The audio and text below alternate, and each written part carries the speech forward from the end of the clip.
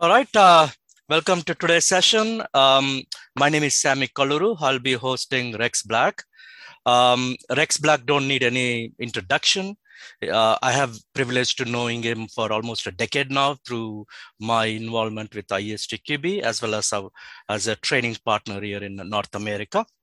Rex Black has over 35 years of experience. He is a president of the RBCS, a leader in the hardware, software testing. Rex RBCS has delivered consulting, test services, and training to hundreds of clients worldwide. Rex is the founder and also past president of the ISTQB and also the ASTQB in ISTQB in America. He is also co-founder and the past president of the TMMi America chapter, the organization that is hosting this conference. Rex is also most prolific author in the field of software testing.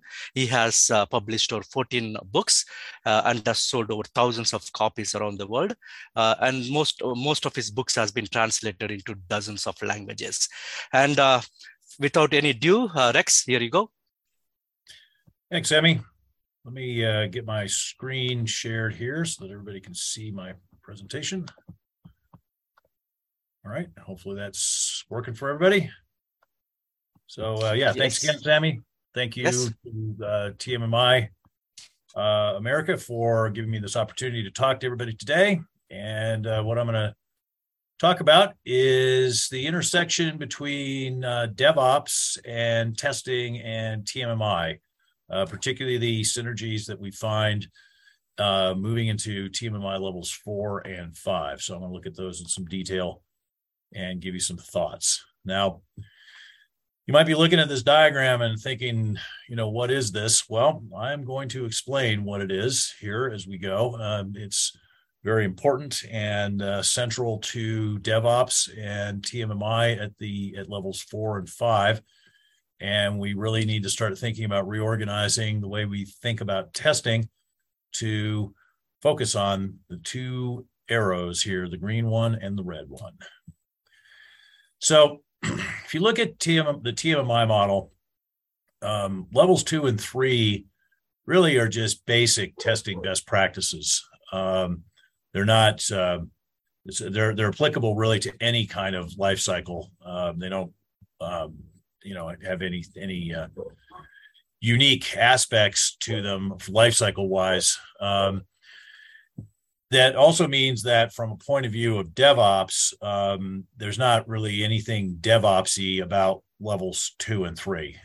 It's just, get your act together with regard to software testing. Well, when we get into levels 4 and 5, those ultimately are all about two things: finding defects as early as possible, as close to the point of introduction as possible, and preventing defects wherever possible. And that's basically shift left and shift down, which is what the diagram was on the opening slide. So shift left means find and remove defects as close as possible to the point of introduction. And shift down means, how about we put fewer defects in to begin with? And this is really, if you think about what you're trying to accomplish with DevOps from a product quality point of view and from a testing point of view, that's what we're trying to do. So let's look at how that happens. Now, first off, what is DevOps anyway? Well, for the last 20 or so years, you've seen things like Agile and the importation of lean manufacturing concepts into software development. Kanban, another import from Japanese manufacturing, hence the name, and specifically Toyota. And supercharging all of this has been the open source movement. So there are a huge amount of tools, and even if you're working in fairly obscure environments, you can often find tools to enable DevOpsy kinds of situations. So, for example, I'm working with a client right now that is using SAP and PeopleSoft and a low-code development environment called OutSystems. And while there certainly are some limitations on the open source and other types of tools available to support DevOps types of activities, they're there. I remember once about 10 years ago, I was doing an assessment with a client that was using SAP. And they're like, oh, yeah, we can't do unit testing because SAP. And I'm like, go on the internet, and 15 seconds later, it's like, no, ABAP unit. So there's lots of stuff out there, but it can be a little confusing because there's a lot of buzzwords and a lot of people kind of profiting from the buzzwords. So let's unbuzz the buzzwords a little bit. So we talked about shift left, right? Find and remove defects as close as possible to the point of introduction. Shift down is use root cause analysis, process optimization, and see if you can reduce the number of defects that are being introduced to begin with. And then we have continuous integration and continuous delivery. So this is where we have development, testing, all mushed together in a build pipeline of some kind or another that allows us to check in code as it's being done.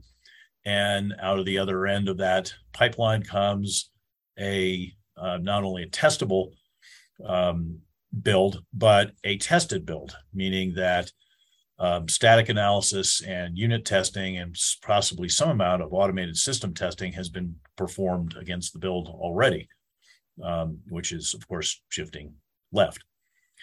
Now, continuous deployment takes that a step further and says, well, not only are we going to have a CI/CD pipeline, but we're actually going to try to push stuff into production more frequently. Now, what does more frequently mean? Well, it depends from one organization to another.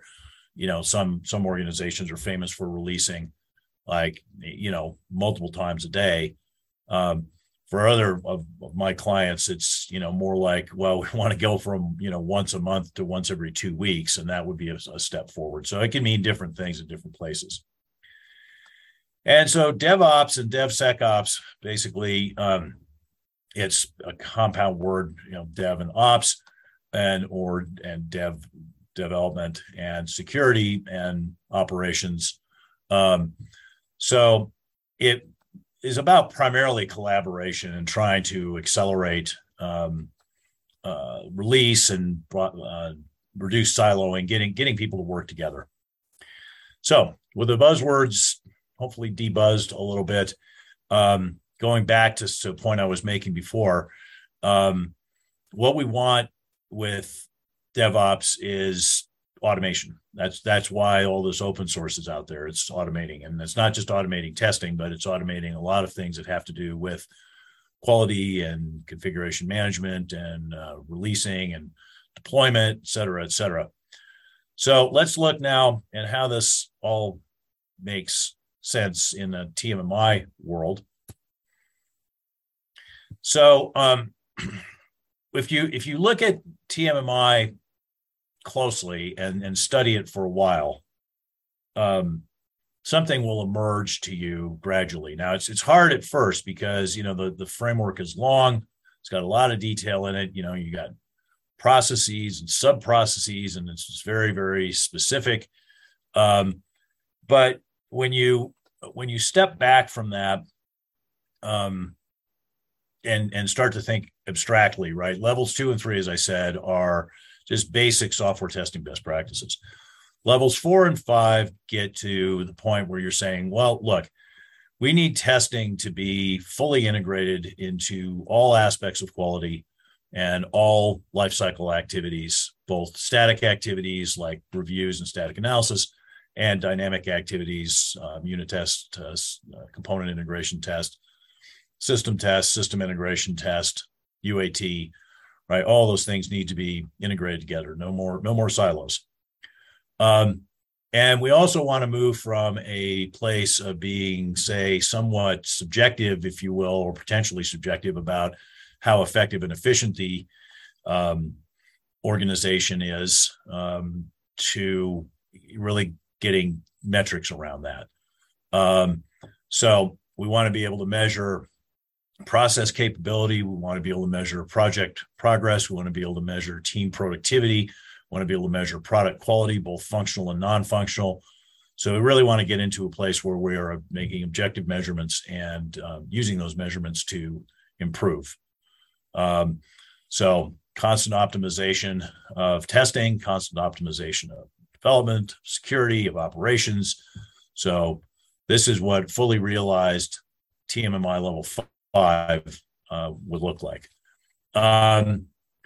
So from a testing point of view, we are embedding into the DevOps processes. Again, no silos. We want embedded to be embedded within the other activities that are going on. Our testing work, testing processes, want to be holistic in our thinking about it. We want to make sure that we know what we're doing. It's clearly defined. It's universal. It's unified across the organization, allowing, of course, for tailoring where essential. As I said, we're measuring it, and we're using those measurements to become more effective and efficient. We're using measurements that are statistically valid. So we're careful to make sure that we are using numbers that are actually meaningful and that they're balanced.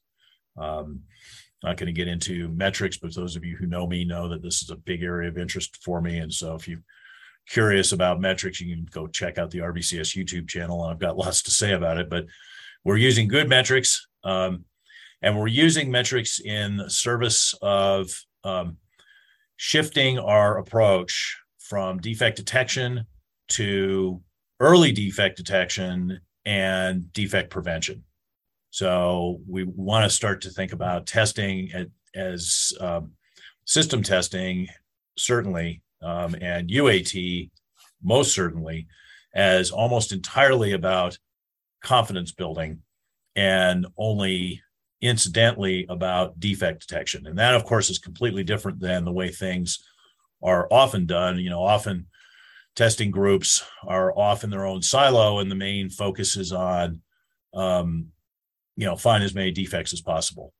And, that's not good in because that's going to, if organizations respond to the way they're measured.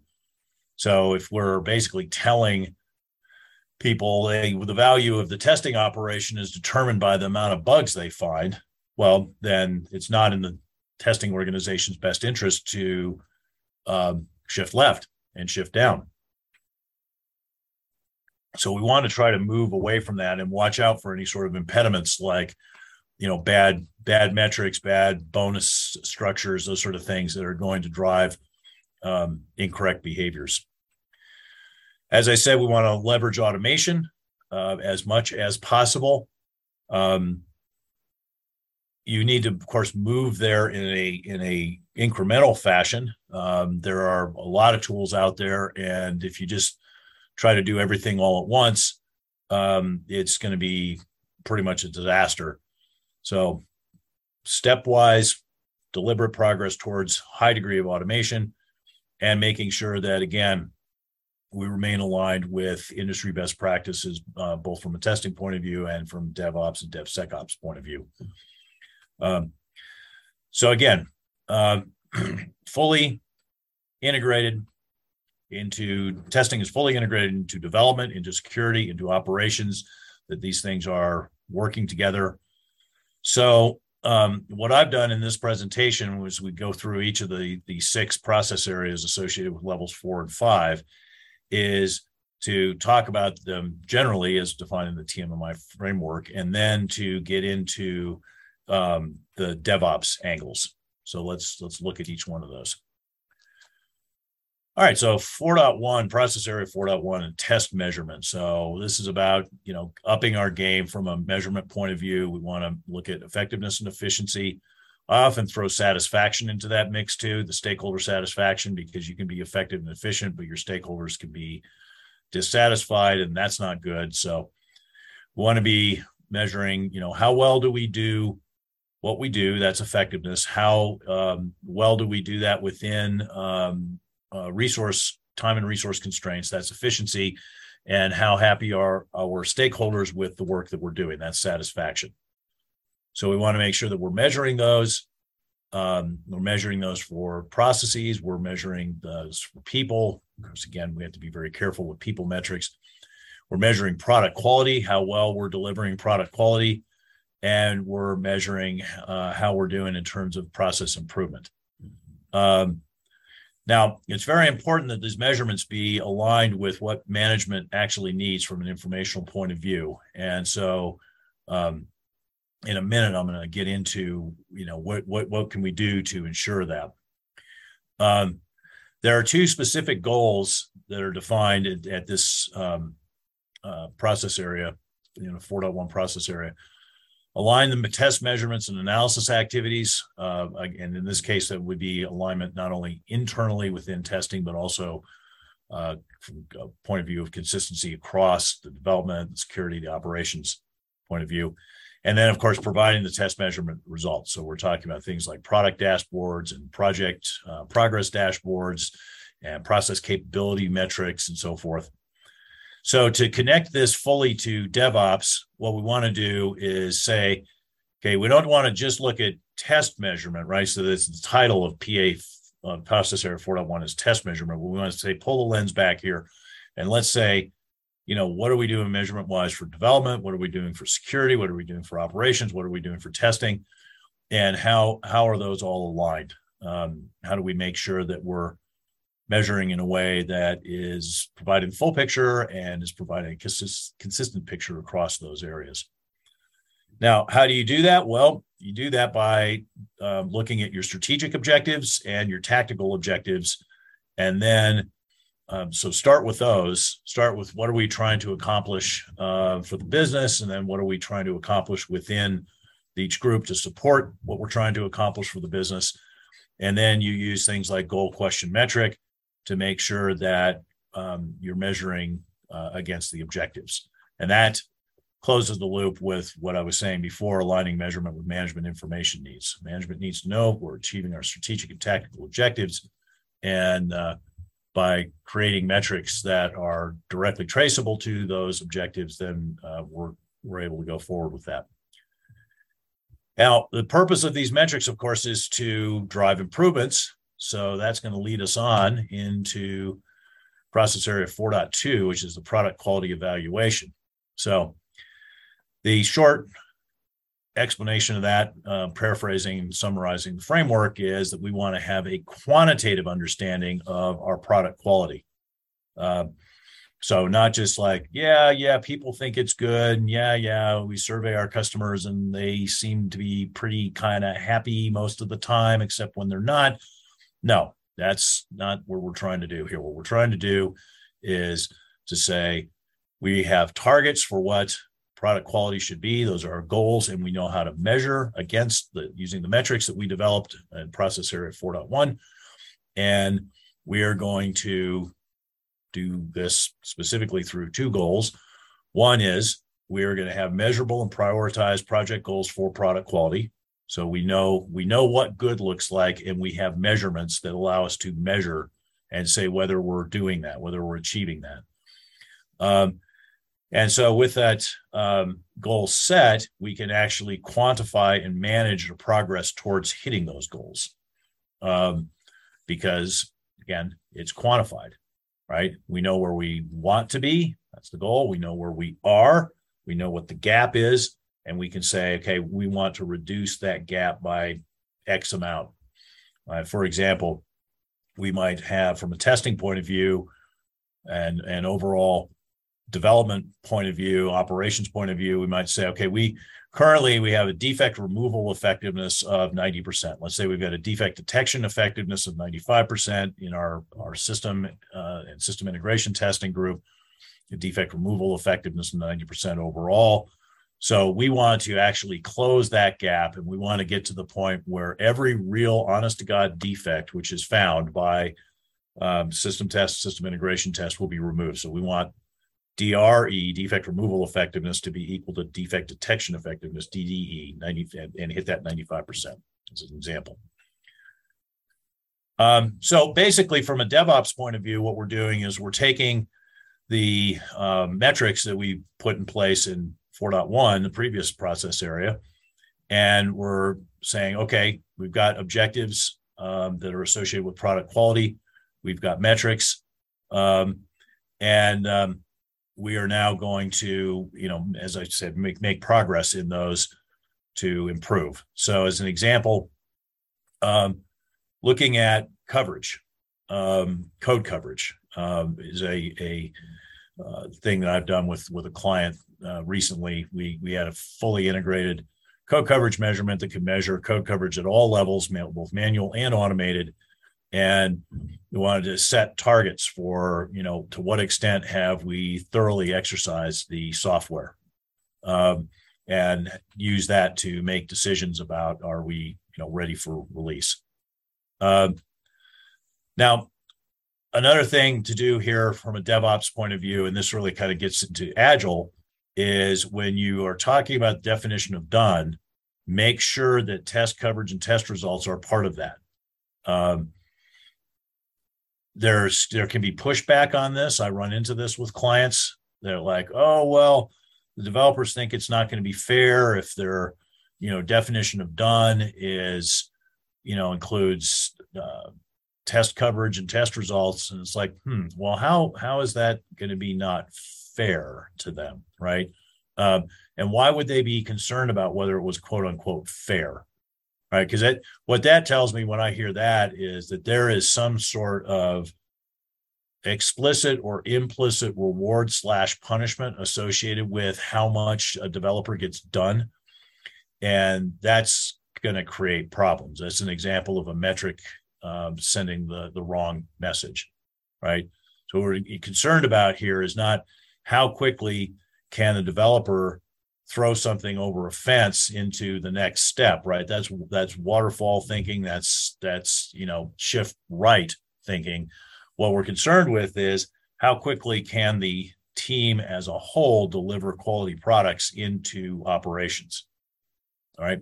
So make sure you're keenly attuned to any signs that somebody might be thinking about these things the wrong way, or that management through implicit or explicit metrics are sending counterproductive messages. All right, so 4.3 is advanced review. So this is where we get into, hey, let's make sure that we're thinking about the static part of the testing operation, static tests. So, reviews are something that happen in levels 2 and 3 for sure. But what we're talking about here is, well, let's actually start using the reviews to measure product quality and set some targets for product quality early, and make sure that we are thinking about how to align what we learn from static testing with our subsequent dynamic testing.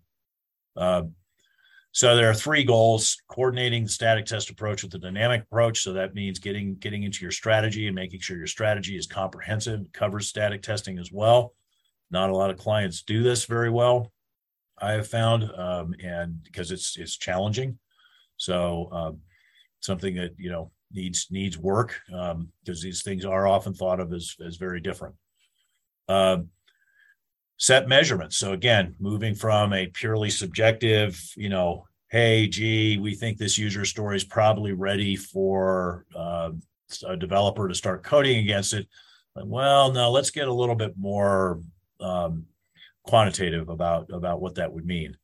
And think about, when we are doing static testing, we're doing reviews, we're doing static analysis, how the results of that would influence our dynamic testing. So for example, if we think that a particular user story is very complex, we need to be thinking up front during the review process about a more thorough extent of testing for it. So of course that then means maybe your backlog refinement should include doing things like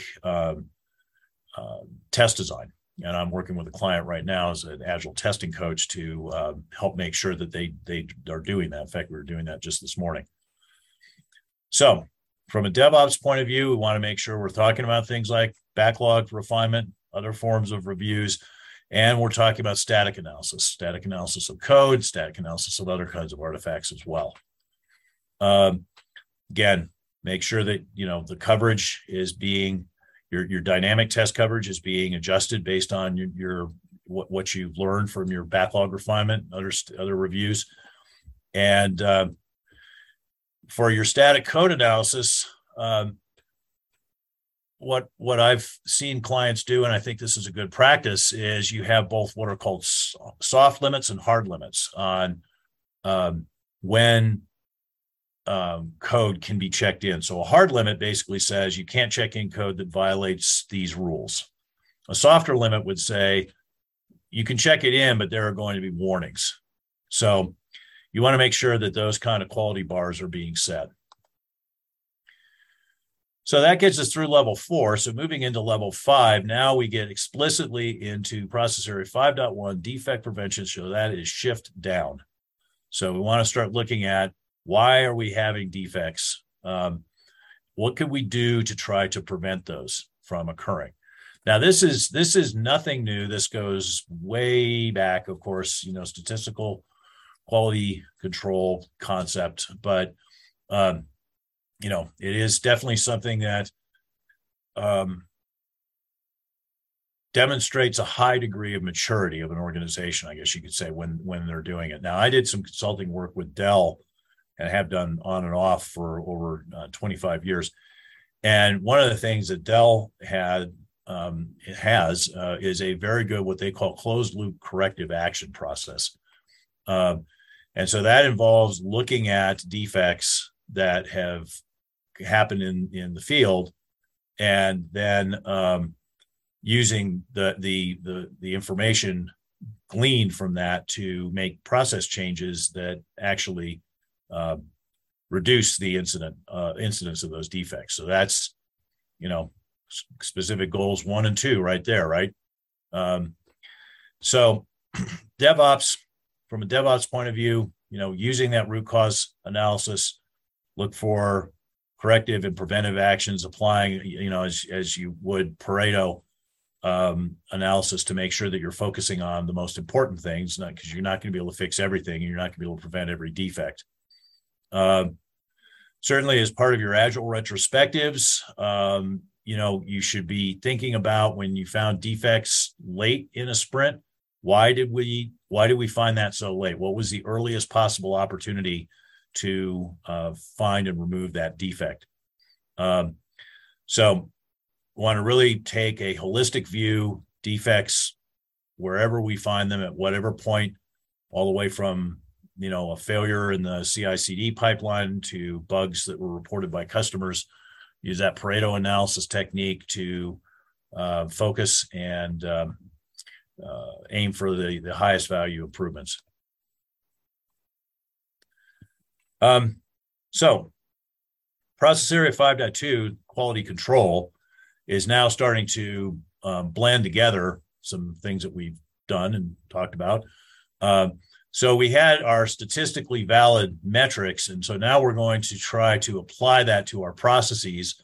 We have process capability metrics, so now we're going to say, okay, let's use those process capability metrics to make sure that we are very predictable, that we are very stable, that we're making the process work in such a way that quality is very consistent and high. And we want to also start looking at efficiency again. So optimizing how effective we are within certain resource constraints and limitations. So we're using concepts from statistical process control, Six Sigma, Lean, and so forth. This is where we get into the DevOps stuff to achieve specific goal 1. So statistically controlled process and using statistical methods to think about how to test, applying statistics, for example, to your risk analysis and your risk-based testing.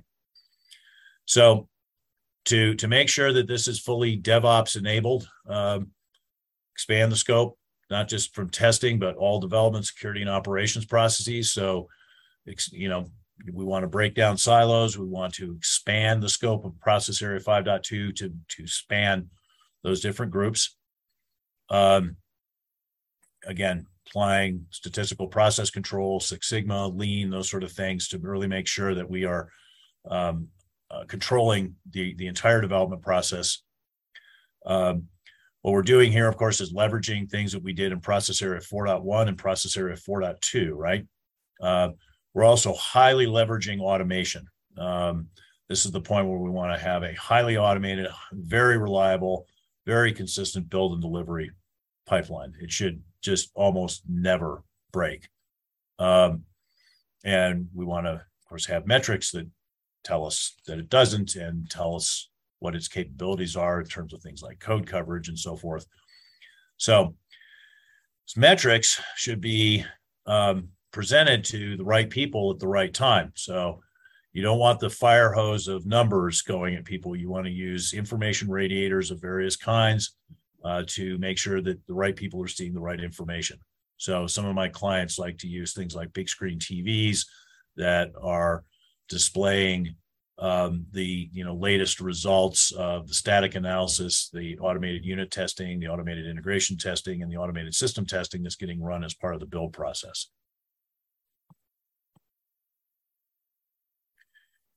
And then last, but certainly not least, we have process area 5.3, it's the test process optimization. So we talked about defining strategic and tactical objectives and metrics for them. So now what we're going to do is we're going to turn around and say, okay, we are going to look at those metrics, and there's effectiveness metrics, efficiency metrics, satisfaction metrics, and we are going to figure out which of those objectives, if we were to improve our achievement of it, would be most impactful. So we're going to use, again, Pareto analysis to identify the processes that have the most potential value associated with improving them. We want to look at ways of bringing in even more technology that can support this, more automation, for example. And we want to make sure that to the extent that we are creating assets of various kinds, test automation assets, et cetera, that those are being reused appropriately. So we have 4 specific goals here. Figuring out which process to improve, figuring out what kind of technologies can support those improvements, then deploying those improvements, and making sure that we are leveraging the assets created by those improvements across the organization. So from a DevOps point of view, this all just builds on top of the other 5 process areas that we've talked about here. And again, we want to make sure that we're reusing assets cross-functionally. So to give you an example of that, one of my clients was doing a lot of great work with BDD, behavior-driven development, from purely requirements management and development side. So they had their user stories, and then they had their acceptance criteria for their user stories, and then they would expand those or elaborate those acceptance criteria into given when then statements in BDD. And that was all great. And they were using those insights in their, like I said, their requirements management and their development side, but it wasn't being used by testing group. So I worked with them to establish a end-to-end process whereby, first off, get the testers involved early. So make sure there's a tester involved in the development of these BDD statements, these behavior-driven development statements, the so-called gherkins. So you're thinking about this from a testability point of view, and then make sure that that is feeding into the automation pipeline. So they were in the process of automating. They had like 100,000 manual tests, and they were in the process of automating those. They were about to 30,000 automated tests when I wound down my engagement with them.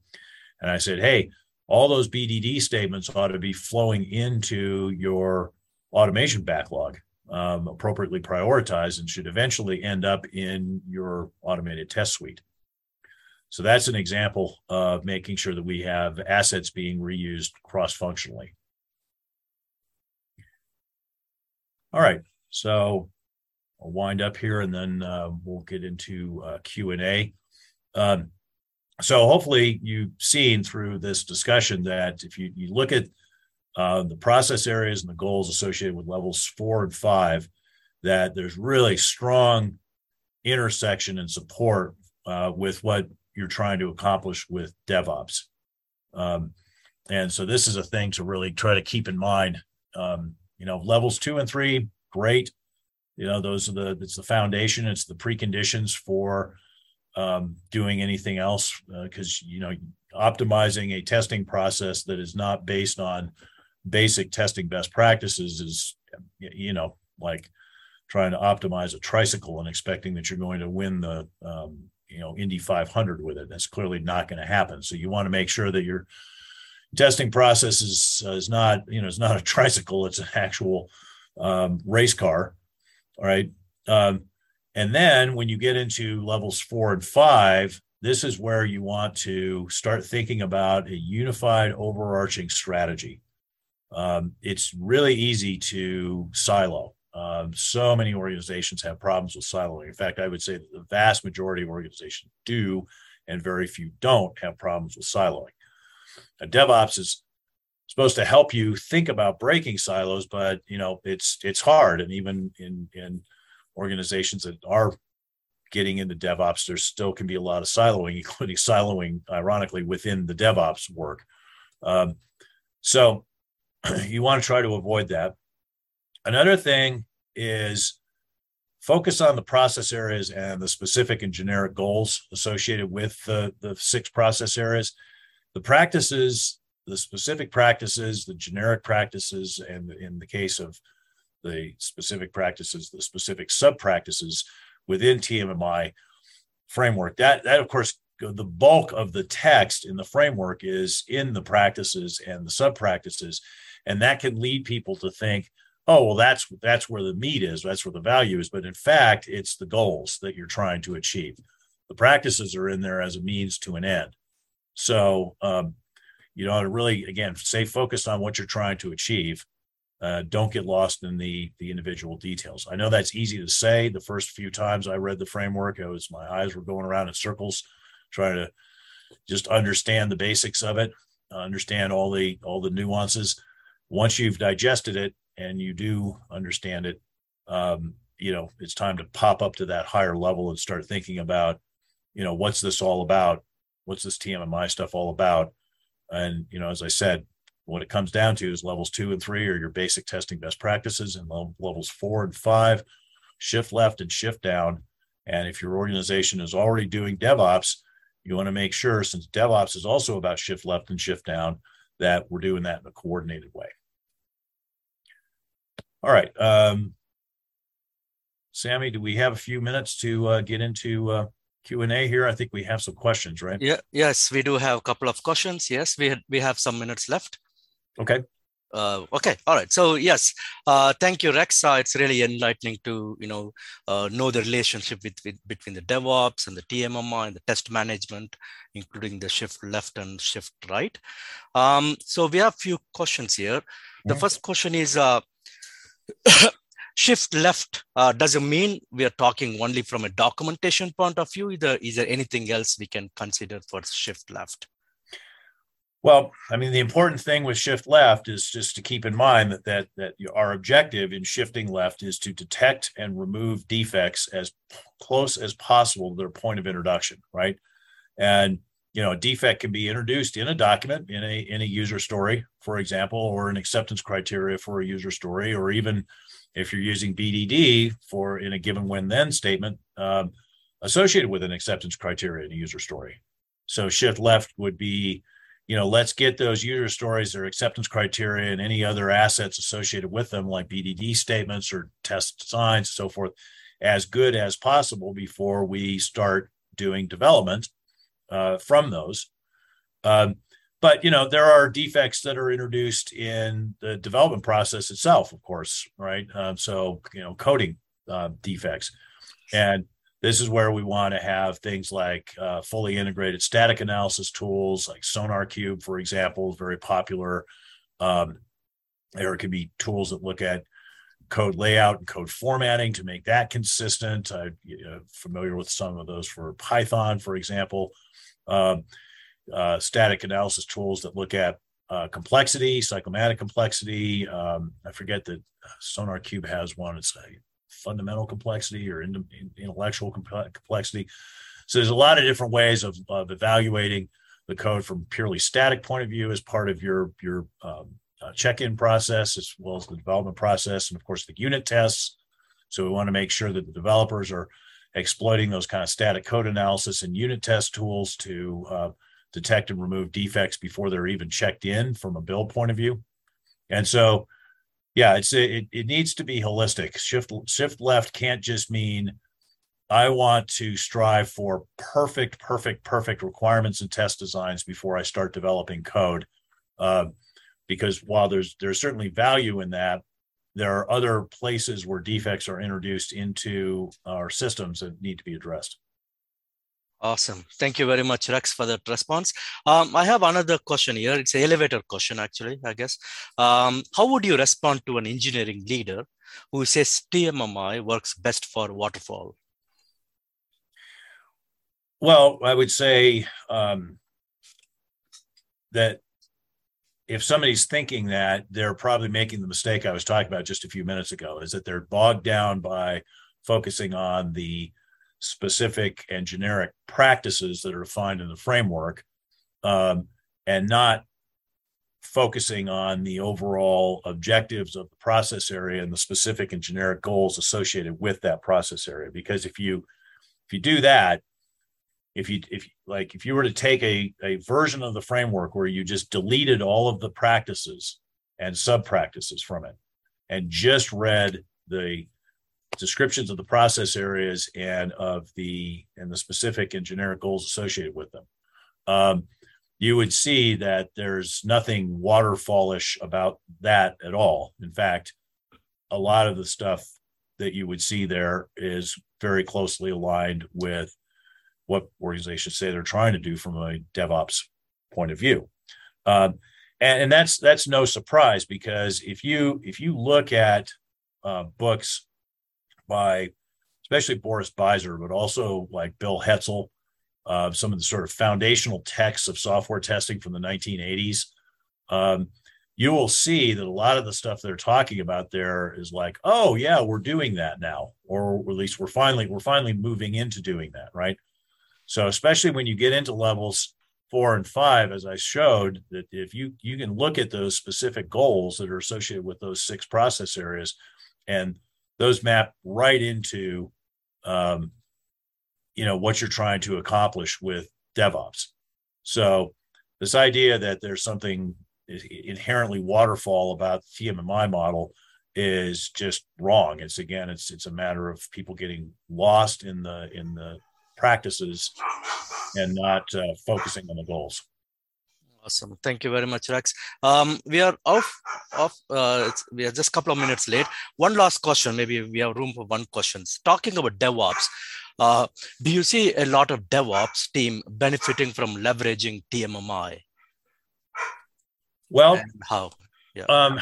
I not as many as should, to be honest with you. Now, I did just do an assessment for a client over the last couple of years that did involve looking at what they were doing from a level 4 and 5 point of view, as well as levels 2 and 3, and aligning that with what they were doing with their DevOps processes. And I told them that they really should focus on getting levels 4 and 5 in place, because they were building up their DevOps practices. And I said, now is the time to do levels 4 and 5, because if you do those together, as you're solidifying your DevOps practices, and then start thinking about how to get to levels 4 and 5 in TMMi. If you do those things together, it's going to be more efficient.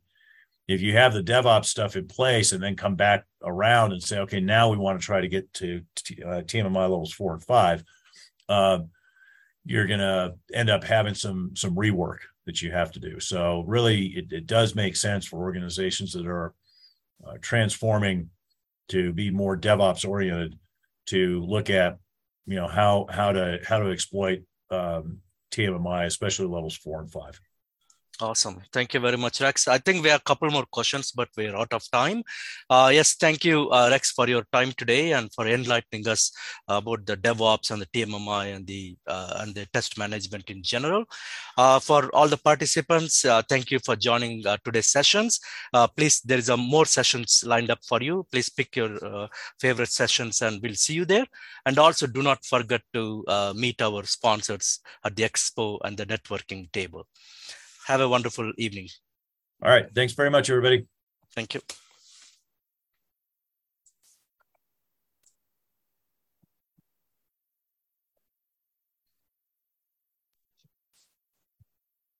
Thank you, Rex. Thank you very much.